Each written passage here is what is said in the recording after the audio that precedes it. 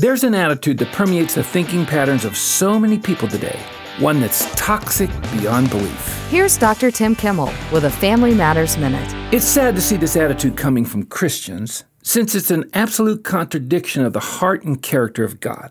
But it exists nonetheless. In fact, I'd say it dominates the mainstream thinking of rank-and-file Christians.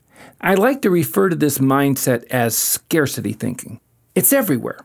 You hear it when people talk, you sense it in the way they pray, and you see it in how they view the people closest to them.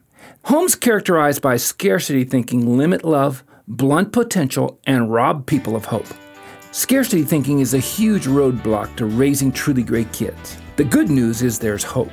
If you're teetering on the edge of scarcity thinking, the God of redemption can rescue you with His abundant thinking grace.